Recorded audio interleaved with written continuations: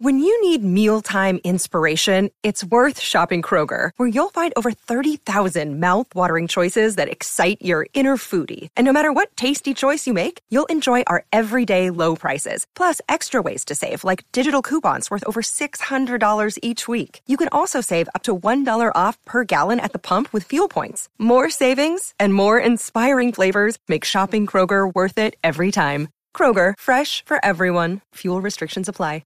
Many of us have those stubborn pounds that seem impossible to lose, no matter how good we eat or how hard we work out. My solution is PlushCare. PlushCare is a leading telehealth provider with doctors who are there for you day and night to partner with you in your weight loss journey. They can prescribe FDA-approved weight loss medications like Wegovy and Zepbound for those who qualify.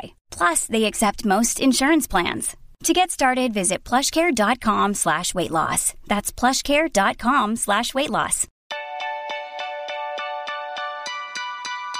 Hi, I'm Dr. Caroline Leaf, and you're listening to my podcast, Cleaning Up Your Mental Mess.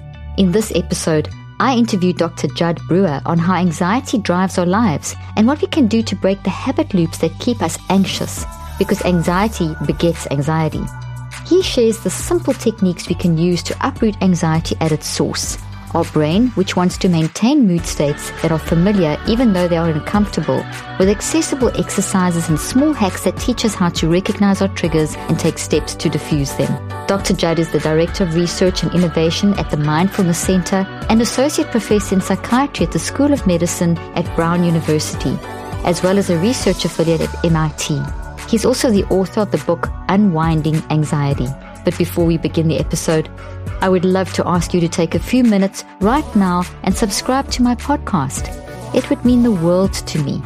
And keep sharing your favorite episodes and key takeaways with friends and family and on social media. And don't forget to grab a copy of my new book, Cleaning Up Your Mental Mess, available on Amazon, at Target, wherever books are sold. One more note. This podcast is meant for educational purposes and is not medical advice. If you need medical advice, please contact your physician. And now, on to today's episode. Dr. Judd, what a wonderful honor to interview you. I love your work. I've known about you for a long time. I've watched your fantastic TED Talk, and you've just released a book, Unwinding Anxiety. Look, I really have read it. Look at all my little post-its and everything. It really is very dear to my heart because I just released a book as well recently called Cleaning Up Your Mental Mess. And we talk about so much similar stuff in terms of giving people more hope with mental health. So there's my book. And so I'm so excited to talk to you. I love the topic. I love the title, Unwinding Anxiety. And I mean, it's just such a cool image. It seriously does feel like that's what anxiety is. So welcome. Yes. And thank you so much for spending time with us today. No, thanks for having me. It's going to be a fun interview. I always like to start off by telling, if you can tell my viewers, they've heard your amazing bio, but just tell them something about you that's not in your bio and what motivates you and why do you do what you do? Well, I do what I do because I find, I'm very interested in studying reward and how our brains work. And the most rewarding thing that I have found thus far in my life is helping people. There's just nothing that beats it. And so that's why I do what I do, whether it's the research so I can develop new treatments to help people, whether it's my clinic, working one-on-one with my clinic patients, or even we run live groups for anybody using any of our apps that we've developed so that people can benefit from understanding how their minds work. So that's what drives me. I love that, and I can relate so much to that because I've spent my last 38 years doing the same thing, studying the mind and brain. And it's so lovely when all the scientists come together and we start putting our thoughts together, and there's so much help for people. It's really changed, hasn't it, over the last 30 years, how people are getting help for their mind. Definitely. It's changed quite a bit. So you're a research scientist and a psychiatrist. You're still a practicing psychiatrist, but you have quite a unique approach, which is very evident in your book. So tell us why you wrote this book and give us a brief overview of what it is and what you've written. And then I've got some questions that I'd love to dive into. Sure. Well, this stemmed out of my own anxiety. So that's a good place to start. Yeah, isn't it? So in residency, I started having full-blown panic attacks. I wasn't sure where they came from. I had fortunately started learning some meditation practices myself, which helped. But the other anxiety that I had was with how to help my patients. So as a new psychiatrist a while ago, I was really struggling with how to help my patients with anxiety, and prescribing medications is kind of like playing the lottery. There's this term called number needed to treat, like how many patients you need to treat before one person benefits from a treatment. Yeah. It's a way to give us a sense for how well a medication works. For anti-anxiety medications, that number needed to treat is 5.15. So every 5 patients that came into my clinic, one of them would show a significant reduction in symptoms. And that's not very satisfying for me. No. So I was studying how to break bad habits in my lab. We had done some studies with smoking where we got 5 times the quit rates of gold standard treatment. We'd even developed an app for overeating, gotten a 40% reduction in craving-related eating. And so I knew a lot about habit change, but I didn't know a lot about how to treat people, with anxiety in this way. And somebody in one of our eating programs said, hey, could you make a program for anxiety? So as a researcher, I went back and looked at the literature. And here it is. In the 80s, there was all this literature starting to come out about how anxiety could be driven in a habitual process similar to other habits. And I was thinking, no way, because I knew a lot about habits, but I'd never thought to bring the two together. So we developed an app called Unwinding Anxiety, started testing it. And our clinical studies were gangbusters. We got a 57% reduction in anxiety in anxious physicians, also saw a reduction in burnout, got a 67% reduction in people with generalized anxiety disorder. So, it went from this question of how can I help people to here's some theory, let's build a program based on this theory, let's test this program.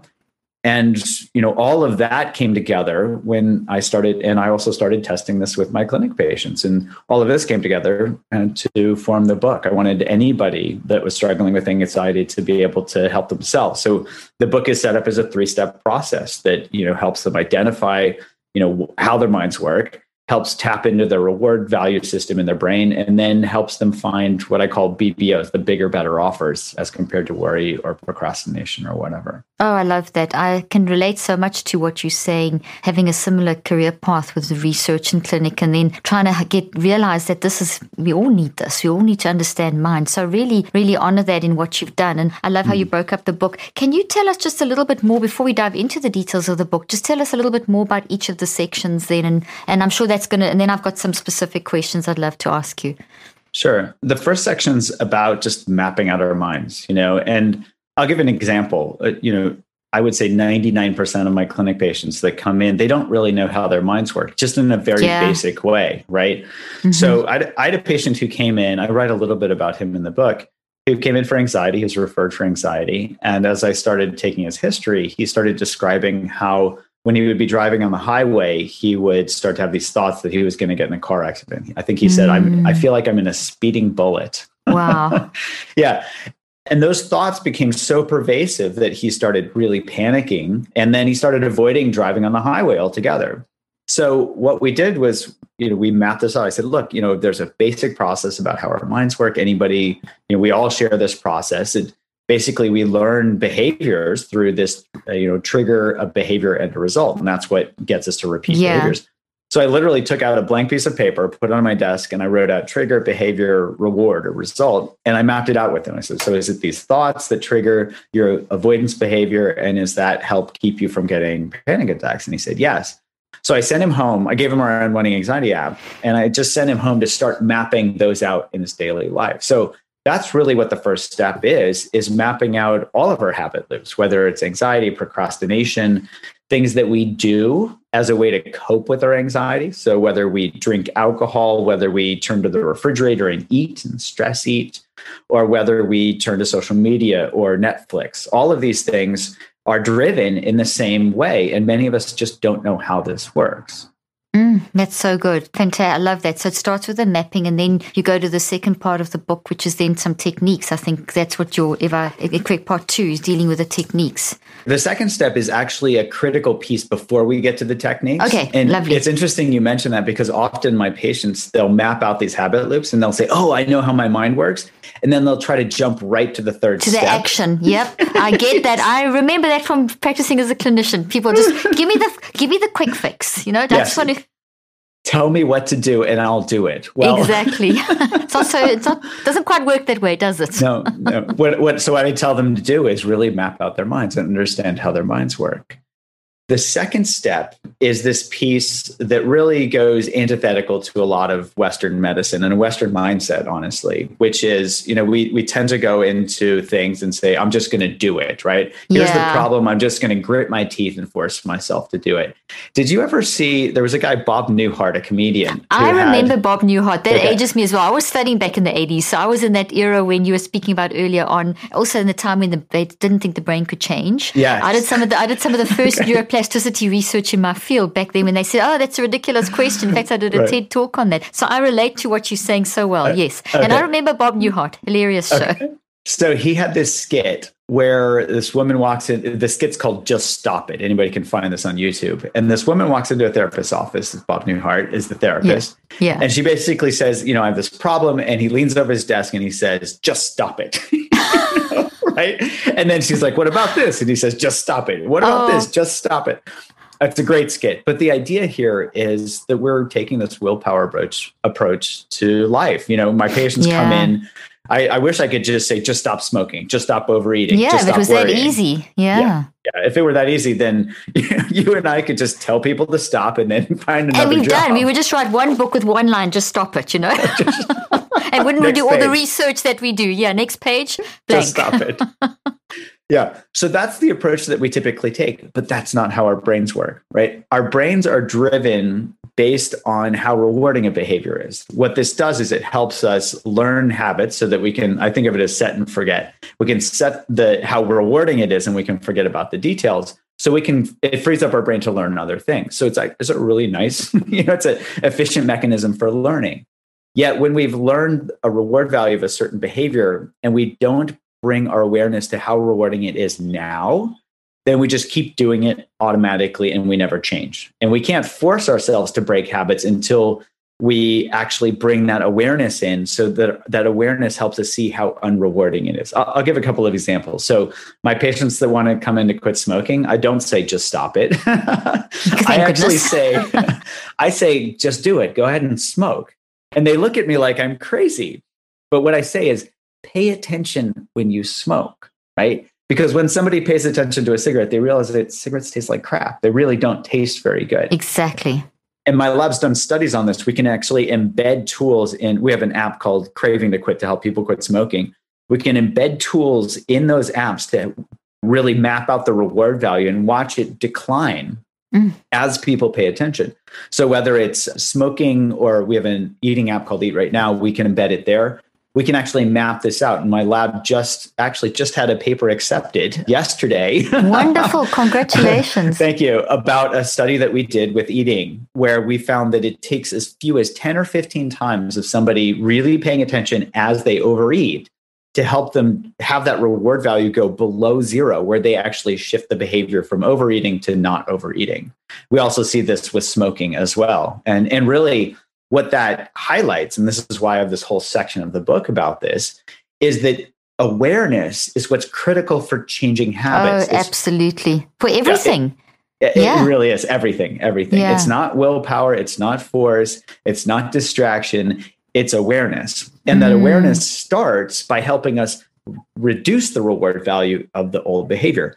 This makes it easier because we become disenchanted with it. Absolutely. Okay. Absolutely. Yeah. Oh, I love that. Karen? Yeah. So I was just thinking back to the patient I mentioned, right? So I send him home to start mapping out his habit loops around anxiety. I didn't mention that this gentleman was very overweight. Okay. So he comes back 2 weeks later, and the first thing he says to me is, Doc, I lost 14 pounds. Right. And I looked at him in 2 weeks. That's insane. Yeah. Yeah. I looked at him because I was thinking, did we even talk about weight loss? Because I was going to save that for later. We were going to focus on his anxiety. And he said, I was mapping out my habit loops. Anxiety triggers me to stress eat. And that stress eating actually makes me feel more guilty. So he literally said, I realized that wasn't helping. So I became, I just stopped doing it because I was not excited to do it anymore. This gentleman went on to lose over 100 pounds. Not through the force, but just by bringing awareness and seeing that type of eating wasn't helping. Yeah. Well, he made himself aware. Well, he made himself. You've got to choose. You can't make anyone do anything. So good. So the point there, you can't make anyone do anything, because people often ask me, how can you make someone change? You can't. They have to want to change, but you have to stimulate give them something, and awareness. I agree with you. Self-regulation, awareness. I talk about it constantly, and I'm so happy you raised that, because it reinforces it. Without self-regulated awareness, we can't move forward. But what you also said that I love is that you take your patients beyond. So awareness is this first. It's like the beginning, and then you've got to go beyond. Because I don't know if you feel, Judd, but there's so much in the wellness industry today and pop culture that we just got to be aware of the moment. And there's all the mindfulness awareness studies, and if you look at them, the research, yes, you do see improvement, but it's not sustainable. And my own research, I saw that if you become aware but you don't manage it, if you don't also do something like you do, you map it out and get there, what are you going to do with that awareness? You're going to get worse, because the awareness without management, it's just going to get suppressed down, and the habit continues, the behavior continues. So I love that you said that. Well, I agree with you. And sometimes people say, oh, I'm supposed to just be aware of this, just be in the moment. This feels terrible. Exactly. So it feels worse. So if they don't know how their minds work or why they're supposed to be aware, then it could actually backfire on them. Yeah, and the research shows that. I'm sure you've seen that. There's a lot of research how that mindfulness can actually backfire, because stuff comes up. Now, what do I do with it? And then people freak out, and then they've got to shove it down, which is not healthy at all. Yeah, so that's really great. Very important point, that awareness needs to be followed with action and progress. Yes. Taking care of your body is a vital component to improving your mental health. As I often say, an undernourished brain is an anxious brain. You have to make sure your hardware is working so the software can run effectively. So, how do you ensure you're getting what your body needs daily? This is where Athletic Greens can help. Their daily all-in-one superfood powder is your nutritional essential. It is by far the easiest and most delicious nutritional habit that you can add to your healthy routine today, while avoiding the need to take multiple pills or add complex routines. They simplify the logistics of getting optimal nutrition on a daily basis by giving you one thing with all the best things. One tasty scoop of Athletic Greens contains 75 vitamins, minerals, and whole food sourced ingredients, including a multivitamin, multi-mineral, probiotic, green superfood blend, and more, that all work together to fill the nutritional gaps in your diet, increase energy and focus, aid with digestion, and support a healthy immune system. I love mixing my scoop with an acai bowl or smoothies. And right now, Athletic Greens is doubling down on supporting your immune system during the winter months. They are offering my audience a free 1-year supply of vitamin D and 5 free travel packs with your first purchase if you visit my link today. You'll basically never have to buy vitamin D again. So, whether you're looking for peak performance or better health, covering your bases with Athletic Greens makes investing in your energy, immunity, and gut health each day simple, tasty, and efficient. Simply visit athleticgreens.com/leaf and join health experts, athletes, and health-conscious go-getters around the world who make a daily commitment to their health every day. Again, simply visit athleticgreens.com/leaf and get your free year supply of vitamin D and 5 free travel packs today. The link and offer details will be in the show notes. And that awareness itself, I think of it as, that first step is helping people understand how their mind works, so they know how to bring the awareness in. Then they start to see, oh, this awareness is to help me see whether this behavior is helping or not. For example, maybe a parent of a teenager, and their teenagers are starting to go out and, party on the weekend or whatever, go out with friends. Well, it's really hard for parents to get to sleep until they hear that doorknob click, or the door open. And so what are they doing in the meantime? They're worrying. Well, my guess is that the worrying isn't actually keeping their kids safe, but it's certainly making them more anxious and also feeding worry as a habit loop. So here, I have people pay attention. Well, is the worry actually solving the problem? Is it keeping your family safe? So they can also become disenchanted with worry as a mental behavior, as a reinforcing behavior that drives more anxiety. That's brilliant. I love how you explained that, because I'm a mother of 4 and they're all adults now, but they still, 2 still live at home, because actually 3 of my kids work for me and our home office and COVID, so everyone's here. And they go out, they're adults, and you've got to catch yourself. It's not helping you. So I love how you said the awareness of what are you doing in the moment. And what's so interesting about awareness is also how we time travel, because the whole thing, if you've just got to stay in the now, your mind never just stays in the now. Now is informed by the past and what you want in the future, or the anticipated. So that's something that I always always also like to hang around awarenesses of actually our time travel, present, past, and future. But I love how you said that, why is worrying keeping you alive? So it's basically reconceptualizing, reframing, not even reframing, it's completely reconstructing how you are using your every moment. Mm-hmm.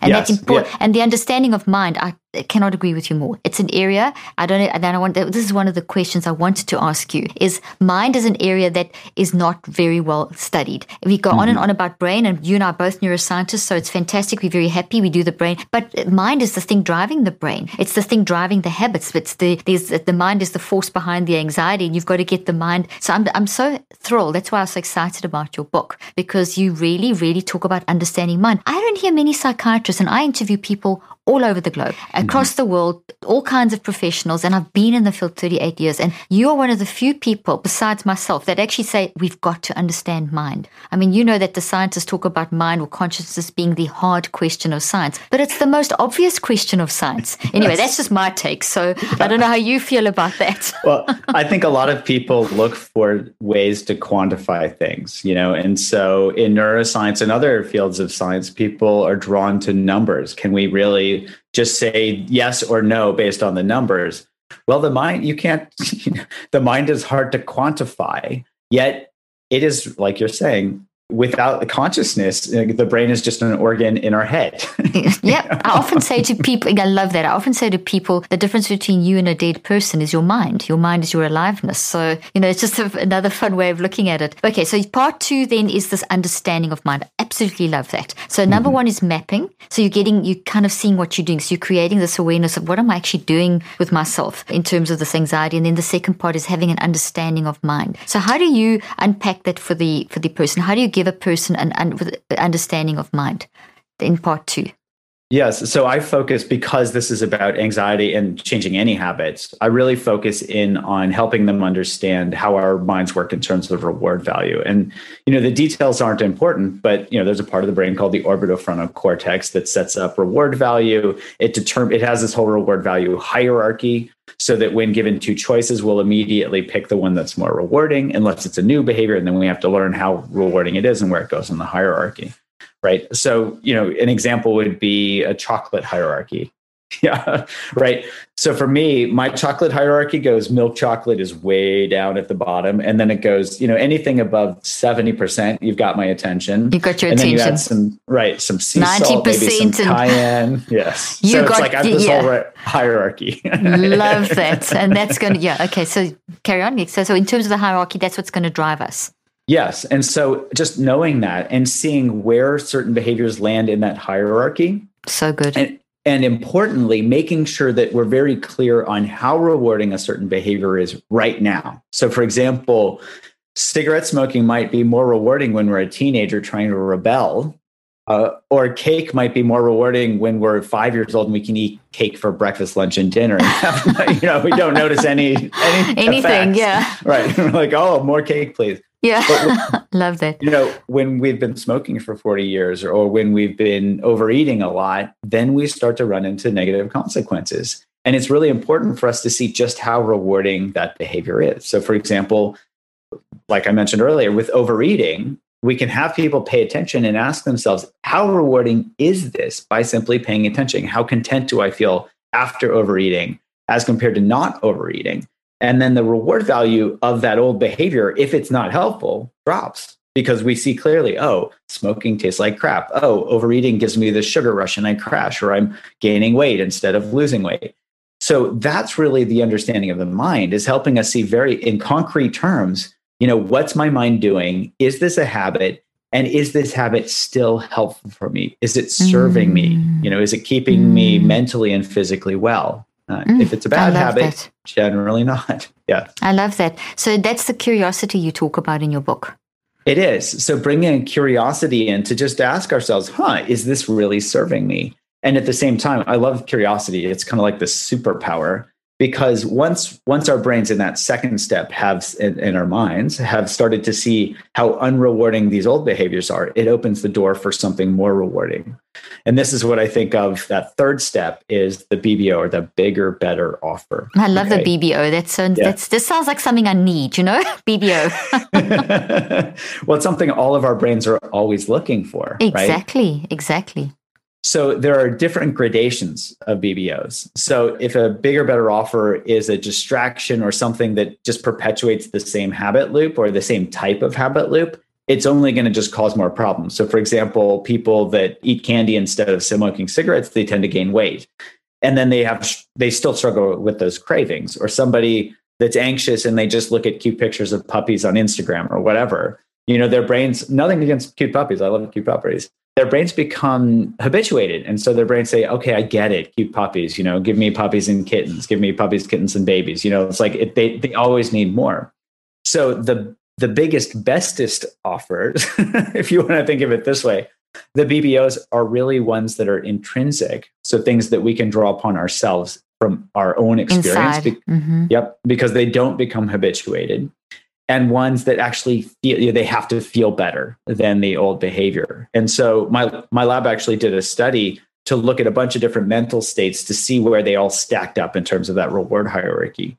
And we found that, probably not surprising, things like frustration and anger and anxiety all rank low. And things like kindness, curiosity, connection all rank high. But they also have a shared characteristic. The ones that rank low feel closed and contracted, like all wound up with anxiety. And the ones that are rank high, they feel open and expanded. And so you can't feel closed and open at the same time. They're binary opposites. But you can bring something in that opens you up into something that's closed. And already you're starting to unwind that old behavior or unwind the anxiety. So when we're feeling anxiety, we can, instead of trying to distract ourselves or do something about it, we can actually turn toward it and get curious. Oh, what does this feel like? Instead of, oh no, what's wrong with me? Very I totally different. agree. Oh yeah, I totally agree. I'm so glad you said that. I say it all the time. So my viewers and listeners will totally relate to what you're saying. Everything you're saying, they're going to relate to, because that is so good. That attitude shift in terms of how you've just described it is vital in terms of shifting all your neurophysiology as well. Mm-hmm. Absolutely. So that's really the essence of the third step, finding anything that helps open us up. So if we're closed down and contracted in anxiety, we can get curious about what that feels like. If we're stuck in a habit loop of judging ourselves, beating ourselves up, we can see what that feels like closed down. And we can bring in kindness toward ourselves and just even remember, what's it like when somebody was kind to me? What's it like when I've been kind to myself? Even that memory helps us feel into the feeling of kindness, which can then motivate us to be kind to ourselves in the moment and then develop that as a new habit itself. I love that. So with the BBO, it's very important from what I'm hearing you say, is that you've got to come in with a very different mindset, a very accepting mindset, because your curiosity is very linked to, okay, well, whatever I find, it's all okay. We're just finding information in order to change it. Absolutely. Okay, yeah. Fantastic. Could you give maybe an example of how to do that? I know you've given some, but just people always, that just makes it easier for people to process when they hear something new for the first time or a new way of looking at something. Yeah, I give a lot of pragmatic tools that people can use in the book. I'll give an example of one of them. You've done some great ones, yeah. That's why I asked you, because I know there's lots in here, so that just makes it super tempting to see, to understand it better. Yeah. So one thing that I like to focus on is what's called somatic memory. We tend to hold memory in our body and we associate body postures with emotions. So for example, when my shoulders are all hunched up like this, it's probably not because I'm relaxed. Exactly. Right? Very hard to be relaxed in that position. Yeah. Right. So we tend to associate tense shoulders, tense jaw, even tense eyes, like muscles around our eyes, with anxiety or frustration or not fear necessarily, but those types of things. So here, what I like to do is focus in on the eyes. And in fact, Charles Darwin suggested this, back in the day, that how open our eyes are determines how much information can come in. So if we're afraid or if we're curious, our eyes are really wide open. If we're frustrated, our eyes tend to be more narrowed.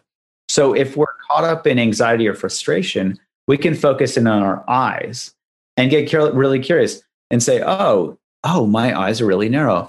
Is there frustration here? And then we can open our eyes really wide and try to stay frustrated as long as we can. Yeah, try to it's not stay easy. anxious. That's so good. Oh, I'm anxious. Oh, because our body is saying, no, your eyes are really wide. That's curiosity pose. Yeah, I love this. That's brilliant. That's so simple too, isn't it? I mean, that's really a simple action our mind can tell our brain and body to do, and then we'll have an immediate neurophysiological response in our brain and our body. And the whole shift makes us feel more able to then become curious.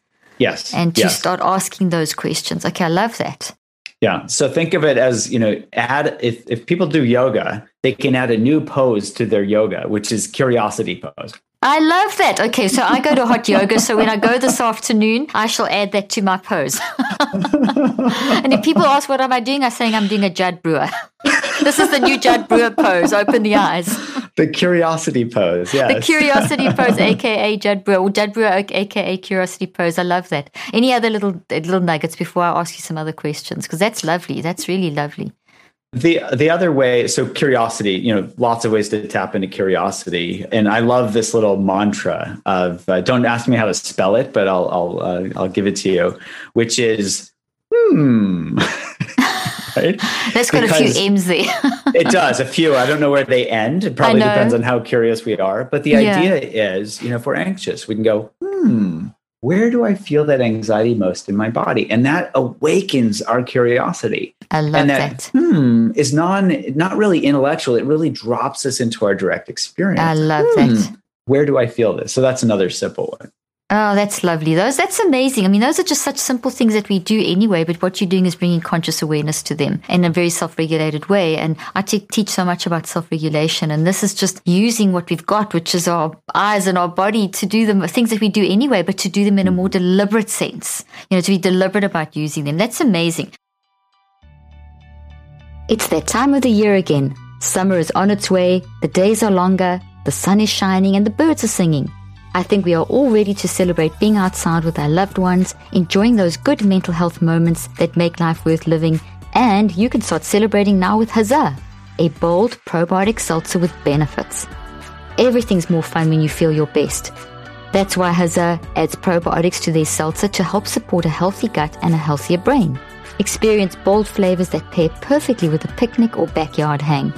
All at just 3 grams of sugar or less per 12-ounce can, to help you think and feel your best before diving into summer.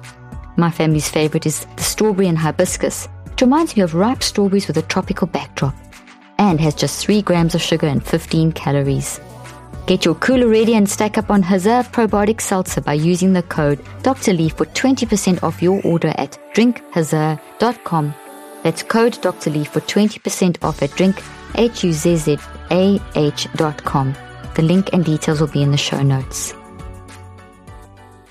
I love how you say, and you have touched on this, but just talk a little bit more about, you make a statement here. I had a light bulb moment when I realized that one of the reasons so many people fail to see that they have anxiety is the way it hides in bad habits. Now, you did reference that in the beginning, but I'd love to just unpack that just a little bit more, because I want people to really get that's such an interesting way of explaining it, how anxiety hides inside a bad habit.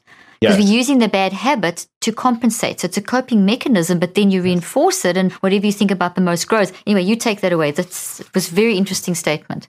So this comes from our old survival brains, which are just, designed to, hold on to pleasant things and push away unpleasant things, right? So if we stick our hand on the stove, we don't think, something burning? We just pull our hand away. Right? Open the eyes, curiosity pose. Right. Oh, my hand's burning. So that's an inherent survival mechanism. And so if there's something unpleasant like anxiety, our brain's going to say, ooh, this is bad. Let's make this go as quickly as possible. So basically we reach for whatever's going to help us do that. And so reaching for food, reaching for alcohol, reaching for our phones to distract ourselves.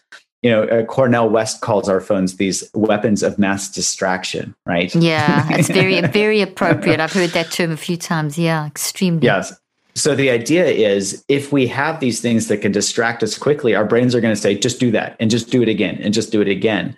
So we don't even have time to see how the process is unfolding, to see, oh, this is a feeling of anxiety, all of these things. It's just that our brain says, feels bad, make it feel better, make that go away as quickly as possible. And what that does is we have all these habits that we form, and then we don't realize how they got there. but it's really because of this very basic mechanism saying, hey, make me feel better quickly. Now go.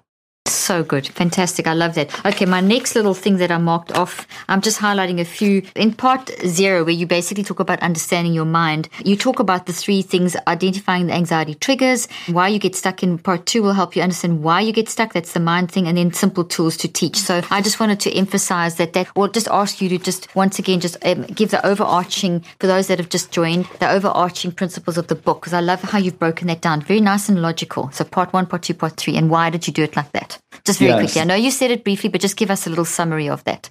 Sure. So the idea here is that if we don't know how our minds work, we can't possibly work with them.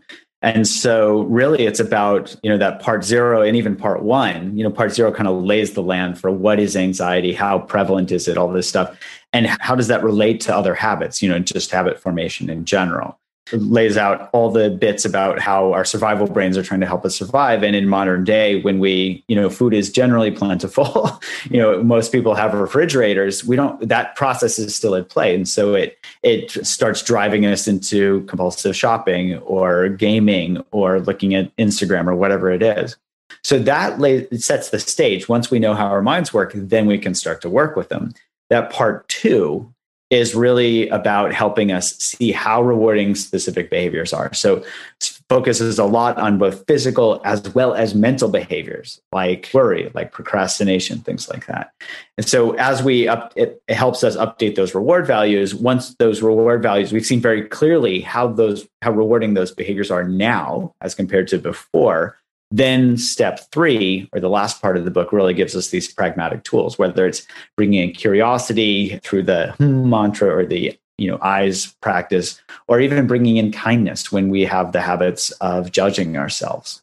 That's a big one, because we, especially with today's technological age and the access to unprecedented amounts of data and unprecedented lies that people post on social media in terms of their lives that are perfect, and these curated lives, as we know, is such an issue. And we all know that that's curated, but we still get affected by it. So there, people can be very harsh on oneself. So can you speak a little bit more to being kind to ourselves? What does that look like in terms of reducing or increasing anxiety if we're not kind to ourselves? Well, like you're pointing out, the first place to start there is just mapping out these habit loops around judging ourselves. Then the second piece is asking ourselves, well, what am I getting from being mean to myself?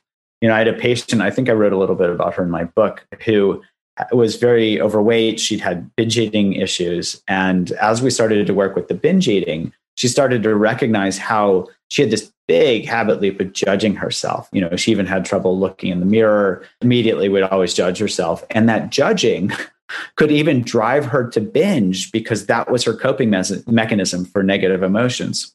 So recognizing this and seeing that the self-judgment not only was not helpful, it felt bad in the moment, but it could also drive some of these other behaviors, helped her start to step out of that and then practice what was somewhat radical for her, which was self-kindness. And, there's a loving kindness practice that many folks have heard of and used. Sharon Salzberg is famous for, writing wonderful books and giving good teachings on this. But I write a little bit about loving kindness and how people can practice this in their everyday lives in the book. As an example, I struggled with loving kindness myself. It seemed a little too touchy-feely for me. But in residency, when I would ride my bicycle to the hospital, I would notice that if a car would honk at me, I would kind of get agitated. Maybe I'd give them the universal sign of displeasure or do something, that probably was a little, self-focused and not helpful. But I would get to the hospital and I would, kind of be in a grumpy mood. I wouldn't be in a good place to see patients. Well, I started using those honks as mindfulness bells, where I'd wake up and see, oh, somebody's honking at me. And I would just silently offer them a phrase of kindness, like, may be happy. And then I offers myself like genuine kindness, like, oh, may I be happy. And I'd get to the hospital at a very different place, And then I realized I don't have to wait for them to honk at me to practice loving kindness. So every car that I saw, I would just offer them, some, kind phrase. they never knew that I was doing anything besides riding my bike and maybe looking at them. And then I get to the hospital and my fellow residents would be like, man, what are you smoking? I want some of that. I want some of that, yeah. So yeah, it's like very great. simple. You were doing some mind stuff. You were doing some good old mind stuff that using your wise mind, your wired for love mind, as Eric Kandel says, we have this wired for love mind. Our brain is wired for love. So you were activating that in the kindness. That's so true. It's just that's what concerns me over the last 40 years is how the advances in technology have changed, are so great, but how they've got us caught up in hurry sickness. That's something I write about in my book. I actually written a whole section in, I'm sure you've seen the studies, the federal data showing how we've gone forward with medical technology and medical advances in technology, but we've gone backwards with our lifestyle diseases. So people are now dying younger from the deaths of despair. And a lot of it's basically been tracked back to preventable lifestyle diseases, which is how we're managing our mind. So it's not just go and get a green juice and do your exercise and do a bit of mind meditation. It's a lot more than that. It's really taking this whole understanding of mind and awareness to a whole new level and being able to actually implement it as a complete lifestyle to reverse it. And that's not being addressed very much. And that, I believe you are addressing that in your book. I believe both of us in our work are looking to the level of the first base, the mind behind why you're doing what you're doing. Mm-hmm. So you don't just try and, because we are definitely in an era where if you do something and it's not pleasant or it's creating feelings of depression or anxiety or it's, you just, stamp it out, suppress it, condition it away, positive affirmation it away, gratitude statement it away. That's not working, and it hasn't worked, and it's created this tremendous problem that we're in. So you calling back, if I read you correctly and hear you correctly, you calling back to the era of let's really think things through, let's really think and let's use our mind and let's be more curious and let's analyze, let's get back to thinking, feeling and choosing in a deep way. Absolutely. Yes. That's why I wanted to interview you, because we're resonating on the same thing. I love it. I love what you're teaching. I think it's so vital. There were so many things I wanted to ask you. I like this. I think this is worth teaching. You said a little bit about it. You sort of touched on the orbitofrontal cortex, but you talk about the timing, the immediate, acute, and chronic on page 17, where you talk about, and I'll just quickly read it, you can get a sense of noticing how fear doesn't equal anxiety, and then you talk about fear being adaptive, then you talk about anxiety being maladaptive. Then you've got the sort of timing. We can get a sense of this by looking at how quickly the fear response happens. And then you give the example of stepping into a busy street, and you talk about the prefrontal cortex, and then you talk about immediate, acute, and chronic. Okay, prompts. That's quite an interesting concept, because people often will say to me about, well, it's happening, it's so real, isn't that just who I am? But the mind is malleable and the brain is neuroplastic, and the mind changes the brain. And if we understand these things, then we can actually recognize what's going on, which is kind of the message of your and my work. So would you mind just explaining that? Because I think that's really good information it's good knowledge for people to have to help them manage their mind. Yes. And I think this is especially important to understand in terms of anxiety, because people often think, oh, if I'm not anxious, I'm not going to perform well, or I'm not going to get through the day. No evidence suggesting that anxiety actually improves performance. It actually makes our thinking and planning brain go offline. So a good way to think about this is, there are 3 time scales, right? The hyper rapid, like milliseconds, is instinctual, right? Reflexive. And I use the example of the sidewalk because anybody can relate to this. So if we step out into a busy street, maybe we're looking at our weapon of mass distraction, we've forgotten to look both ways. We see this car bearing down on us and we don't have time to think, oh, is that a car? Is that car going to hit me?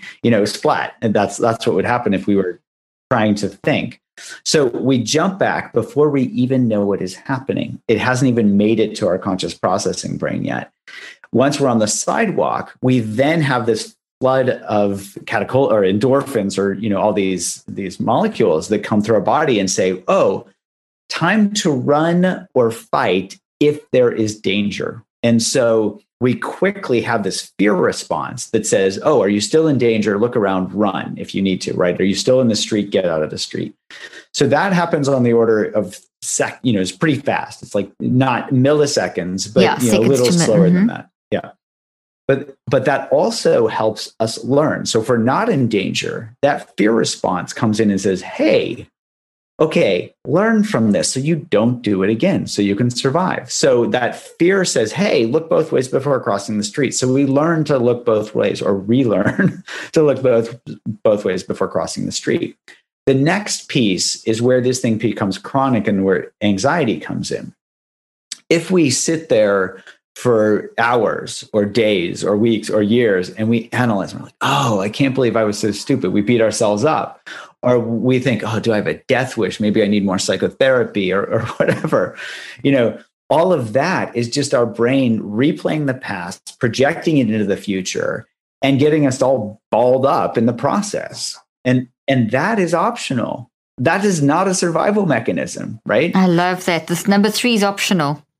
That's the piece we can work with, especially if we understand, oh, there is that reflexive response. Oh, here's a moment where I did something. Can I learn from it?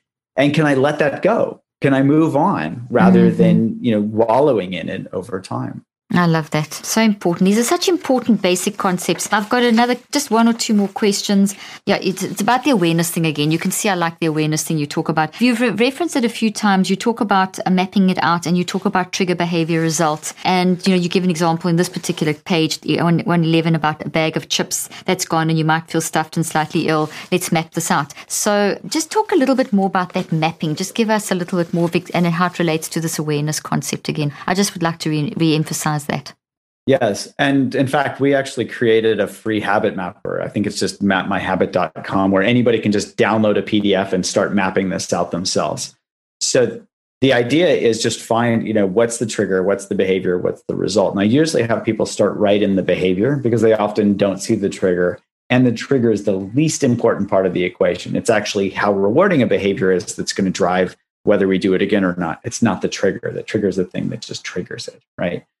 So the piece there is, I remember somebody in my clinic, I call her my 2 potato chip lady, because every night she would dive into a bag of potato chips, and she would do this as a way to bond with her daughter. They'd watch television together and she would eat a whole bag of potato chips.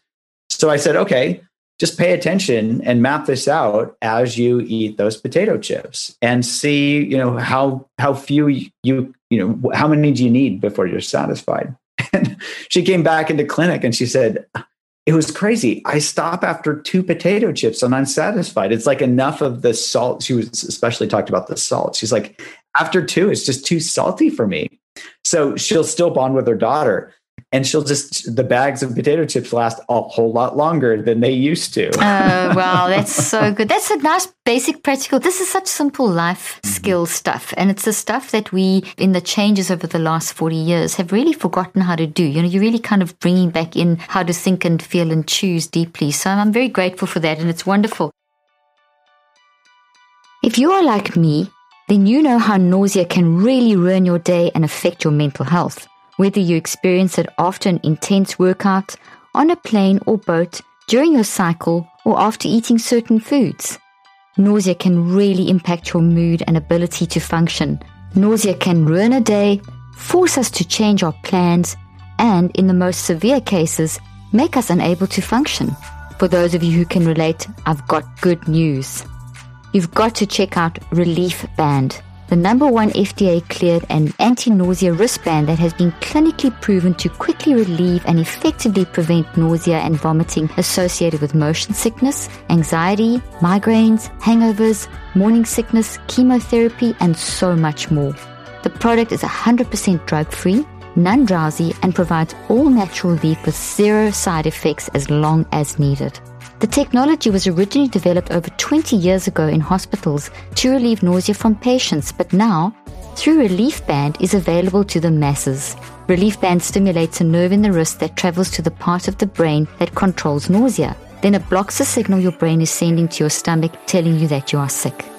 Relief Band is the only over-the-counter wearable device that has been used in hospitals and oncology clinics to treat nausea and vomiting. I can't tell you enough about the wonders this product has worked for me, especially after an intense workout and infrared sauna session, or when I eat something that doesn't agree with me. And if you know someone who deals with nausea, Relief Band makes a great gift. Don't let the fear of nausea keep you on the sidelines. Right now, Relief Band has an exclusive offer just for Cleaning Up the Mental Mess listeners. If you go to reliefband.com and use the promo code Dr. Leaf, you'll receive 20% off plus free shipping and a no questions asked 30-day money-back guarantee. So head to reliefband.com and use our promo code Dr. Leaf for 20% off plus free shipping. Okay, so I'm going to ask you, this podcast is called Cleaning Up Your Mental Mess, and as you know, and how do you use these techniques to clean up your mental mess? So obviously you said this right in the beginning, you were the motivation behind this book. It was your own anxiety. So how do you manage your mental health? How do you manage anxiety and in your own life and clean up your own mental mess? Well, it starts with understanding how my mind works. I didn't know how my mind worked at the beginning of medical school. All through college, I was taking the brute force approach. And in fact, my anxiety was catching up with me. I was having GI issues because of my own anxiety. And I didn't even know it. So I didn't know how my mind worked. So here, what I have done and continue to do is just keep mapping out my mind. Like, what am I reacting to? Is it some habitual response? Is it because I'm not getting something that I want? And just really seeing, what's triggering my behavior? What's the behavior? And what am I getting from the behavior? If I'm irritable or angry with my spouse, for example, is that why am I irritable? Right? Is that because I'm not getting something that I want? And is that irritability response actually helping to improve our relationship? No. Right? But here, it comes back to really seeing clearly, oh, this isn't actually helping. And then I become disenchanted more and more. So how I keep cleaning up my own mental mess is really to see as quickly as possible, when am I doing one of these, types of behaviors habitually? And what am I getting from this? So I become even more disenchanted with it. What that then opens up for is the space to be kinder. And so if I'm frustrated or irritable, what needs to be met as compared to what do I want? And also, if I'm irritable, can I actually replace that with kindness? And what's the result of that? To my brain, it's a no-brainer. It feels much better to be kind and connected with my wife than to be irritable or anxious. Oh, I love that. That's incredible. Before we finish off, I just wanted to bring up something that you mentioned there in terms of physicians. I train thousands of physicians, and I'm sure you have worked with thousands too. And one physician a day is dying from suicide. I mean, this whole thing of mind is very important in terms of physicians as well, because if you and I both know that the 95% of prescriptions for depression and so on are coming from primary care physicians. Mm-hmm. And every physician, I have so many friends moving in this field that are physicians, and they always say to me, we were never trained in mind. Right. And I did part of my degree was medicine too, and there's no doubt. So how do we speak to that in terms of even now medicine going forward? If people, the whole way society has been trained and conditioned now is that if anything's wrong with you, including your feelings, straight to the physician for that quick fix pill. So how do we get our head around helping physicians in terms of, the big picture, they've got to be more training about mind and also helping physicians to help themselves. I get so many DMs, and I'm sure you do, like literally thousands of DMs from physicians of all specialities. Help. I need help with managing my mind. And such a significant thing. So people are going to physicians, and physicians are under such incredible, intense pressure, but there's no training in their training about mind and how to help themselves. And there's such a stigma. No physician wants to say, hey, I'm battling with depression. Meanwhile, everyone battles with depression and anxiety. Yeah. It's just part of being human. What can you say just about that problem that currently exists? And maybe you have some solutions.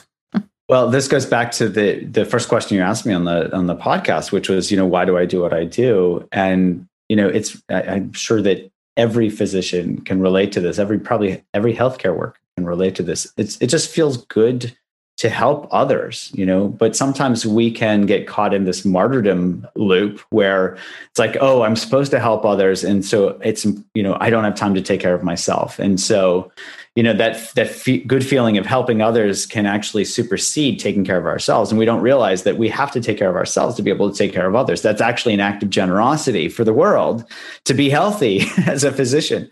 So I did a couple of things. The first was I looked at how we could help anxious physicians in a way that's not going to increase their workload, because that's wonderful. Physicians are overworked. So we did a small study with our Unwinding Anxiety app where it's only 10 minutes of training a day.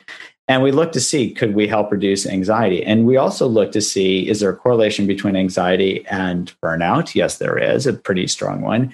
And can we actually reduce burnout without even mentioning the word burnout in the program?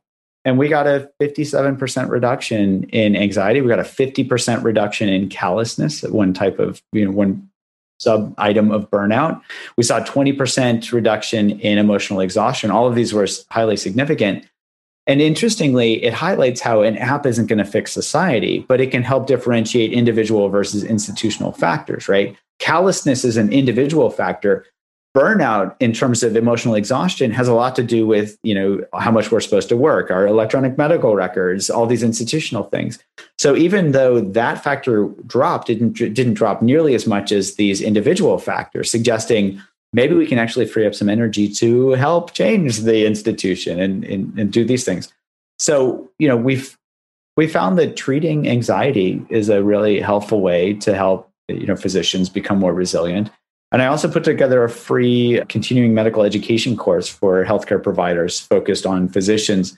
They can just go, it's like 7 20-minute videos that any clinician or any healthcare worker can go to on my website, and they can just learn how their mind works and learn some of these ways to work with them. So that's one way that we're just trying to, give back a little bit and help folks in ways that, I wish I had these trainings when I was in residency. Me too. Yeah, absolutely. Well, thank you for that. That's wonderful. And thank you for the great work that you're doing. And it's been a wonderful discussion. And there's so much more that I know that we could talk about. We could go on for hours with this because it's such a vitally important subject. So congratulations on your book. And thank you for sharing your wisdom with us today. And do you have any parting pearls of wisdom that you would like to just share?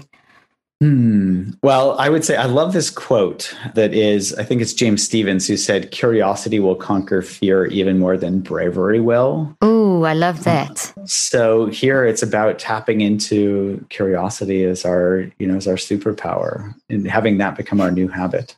Love that. I totally agree with you. I think that's wonderful. Well, thank you so much for joining me today. It's been such a great discussion and conversation. I've really enjoyed it. I hope you have too. I have. It's been my pleasure. Thank you. Wonderful. I hope you found today's podcast interesting and helpful. If you want more tips and help with managing anxiety, depression, and mental health, be sure to visit my website at drleaf.com and to sign up for my weekly newsletter, where I also include a schedule of my speaking events and so much more. And follow me on social media. I'm on Twitter, Facebook, and Instagram. Just look for Dr. Caroline Leaf. Also, I love seeing all your posts on social media about this podcast. I love seeing what resonates with you and what you've learned. So be sure to continue posting and tagging me and letting me know what you think and how these tips worked out for you. And don't forget, leave a review and keep spreading the word about this podcast. Thank you for joining me today. I really hope you learned something new and helpful. Till then, I'm Dr. Caroline Leaf.